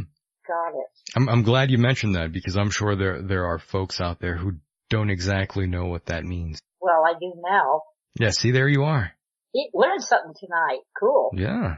Well, I hope you learned a lot tonight. Mr. Miller was on a roll here. Yes. What was that he was saying about, Dennis and, Terrence? Oh, yes. The movie that's being made about Terrence. Are you aware of that? No, that's the first I heard of it. Yeah, there's a movie with Jim Carrey. He's gonna be, he's gonna be playing Dennis. I mean Terrence, rather. That's gonna be something that I'm gonna have to see that when it comes out. Yeah, I'm gonna have Jim Carrey playing Terrence McKenna. That's gonna be a movie all by itself. You know, it really is, and I'm gonna have to get a hold of Dennis and see what he has to say about the film. You should do that right when it's, after its release date. Yeah. And, I believe Jim Carrey might have been taking magic mushrooms for the role to prepare. What do you call it? The method acting. Right. It's very interesting. You know, Jim Carrey has had a lot of issues as of late, if you've noticed. Yeah. Yeah. I'm afraid I have. You know, I could get into all of that, but you know, I have respect for Jim Carrey, even though lots of bad things have been going on in his life. I don't want to judge him, even though it's very easy to right now at this point in time. However, I think maybe he got a lot out of this film. I think maybe the psychedelics might have helped him a bit mentally. I hope so. I hope so too. You know, it's always terrible to see people go down like that. And of course, I was talking about Johnny Depp. That breaks my heart. Yeah, you know, I really like him. I've always admired him. And now it's just like, I don't know how to feel about him right now. And that's not going to do a lot for the last, Pirates of the Caribbean movie that's not even been released yet. It hasn't? I thought it was already out. Oh, I didn't know it was already, I've seen trailers for it, but I didn't know it had been released. I'm not sure. Yeah, I'm just still not going to do much for it. I'm assuming here. I don't know if it is real, if it has been released or not. I just know he's been pretty bad himself, making these wild comments and of course fighting with the ex-girlfriend there. Yeah. Yeah, that's never a good situation. That's bad. It really is. And then of course we got my man, Sean David Morton, of course, skipping sentencing there. My goodness. Well, should have faced the music and gotten it done and over with, but that's just me. Yeah, I don't really know what to say about that. But I did want to ask you one thing. Did you happen to see the whole alien mummy in Peru? No. You haven't seen that yet? Yeah, you know, I'm looking at pictures here and it looks I'm not sure if that thing is real or not. I don't know. Of course. I don't know if they did the practicing of the head press that a lot of indigenous Oh, yes. tribes With the did, skull. I mean, globally, not just in the Americas, Mm-hmm. but where they press the skull is still malleable. Right. And press the skull and reshape the skull. Yes. And I have a hunch maybe it's that. I don't know for sure. I just am thinking maybe that's what they found. This thing has 3 fingers. Oh, I hope they're not cutting fingers off. You know, I question the whole source because I did see a familiar name to this story. Jaime Maussan. And that guy, he kind of has a history of being a known hoaxer himself. So I always question the source. Well, I'm not familiar with him, but just anything like that, I don't take at face value. Yeah, you know, I'm feeling you on that one because of just his involvement in it. And I feel terrible for saying that, but he's been linked to these, all these hoaxes continuously. He does this sort of thing. He's a very high profiled investigative journalist from Mexico, I believe. And this guy's always hoaxing these UFO things. Well, there are all kinds of hoaxsters in the world. We had one hoaxing a president 8 years ago, or for 8 years. Oh my goodness, I didn't know you'd go A there. little snide remark there, sorry about that. My goodness, you need to relax. Gotta calm yourself there. But yeah, it's very fascinating, all these things going on around us. Of course, did you happen? Yes.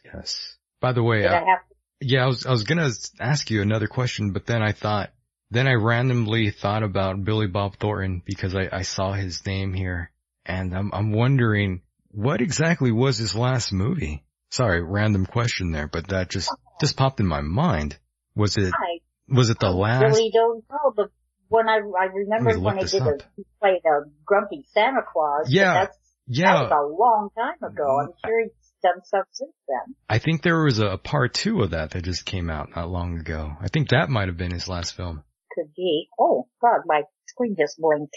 Okay, well, I'm going to let you go before the call drops because something weird's going on. Don't worry. Yes, don't worry. I'm going to wrap up the program now, but I do thank you for your call. Thank you, Mike. All right, take care and good night and see you on the flip side. You too, and keep up the great work. Thank you very much. Take care. Bye-bye. Good night. Yes, Bad Santa 2, that came out last year with, of course, Billy Bob Thornton. If you didn't see the first one, that was pretty damn funny. I'm gonna have to watch part 2 now.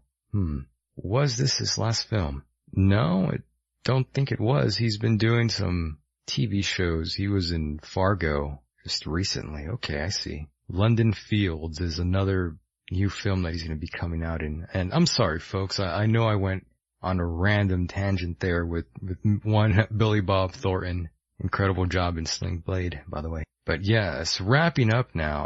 I do want to thank all of you out there for being a part of the program, listening in here, staying up with me late at night. I do appreciate that. My name is Michael Deacon, and this is End of Days, the Michael Deacon program. Of course, you can listen to a replay on the TuneIn Radio app if you search End of Days. Again, I appreciate all of you out there for listening. And with that said, the world is a mysterious place, and life itself is a mystery. Until next time, good night, everybody.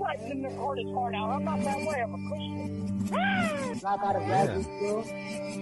Drop out of You mentioned the Illuminati, and we won't go into who's behind them, but the Illuminati certainly is part of the whole thing. The top members of the Illuminati are open worshippers. I could tell that all the mainstream media outlets were giving me like bullshit. Like you can just see it. It's clear. How appropriate. I wish I could be in that ring with Hogan right now. It's crazy. I had no idea this shit existed before 726. Oh, Granny. I like Granny. I'm gonna keep it real. A lot of good content. A lot of cool topic. You know, I feel, fortunate to have an opportunity to speak to you Yeah, Mr. Rusev. That's him. I like that, man. It's the simplest shit. You go in there, you see the bartender, you say, anybody, you can tell about midnight. That's what I want. Just for what it's worth, I want to put in my 2 cents to tell you, I live in a most incredibly well-rounded shows. Introducing the greatest tag team on the radio. Guess what, motherfucker? Successfully erased. Gonna change the plans. We gotta harvest today. I'm gonna need all hands on deck, boys. Today? Yeah, like right now. I can't see it, man. I got a 2-hour corporate gig booked in the T-box. Plus, phones gotta get fixed. I got cards that need to be programmed. Shit's too tight. It's impossible. It's impossible. Impossible? I'll give you a half-pound of weed. Done. Rock pile. Let's roll. Mr. Green, hold shit down here, man. Hold it down. What happened to impossible? Shit, a half a pound of weed to move mountains. You know what it is? All right, see you down at the rink, man.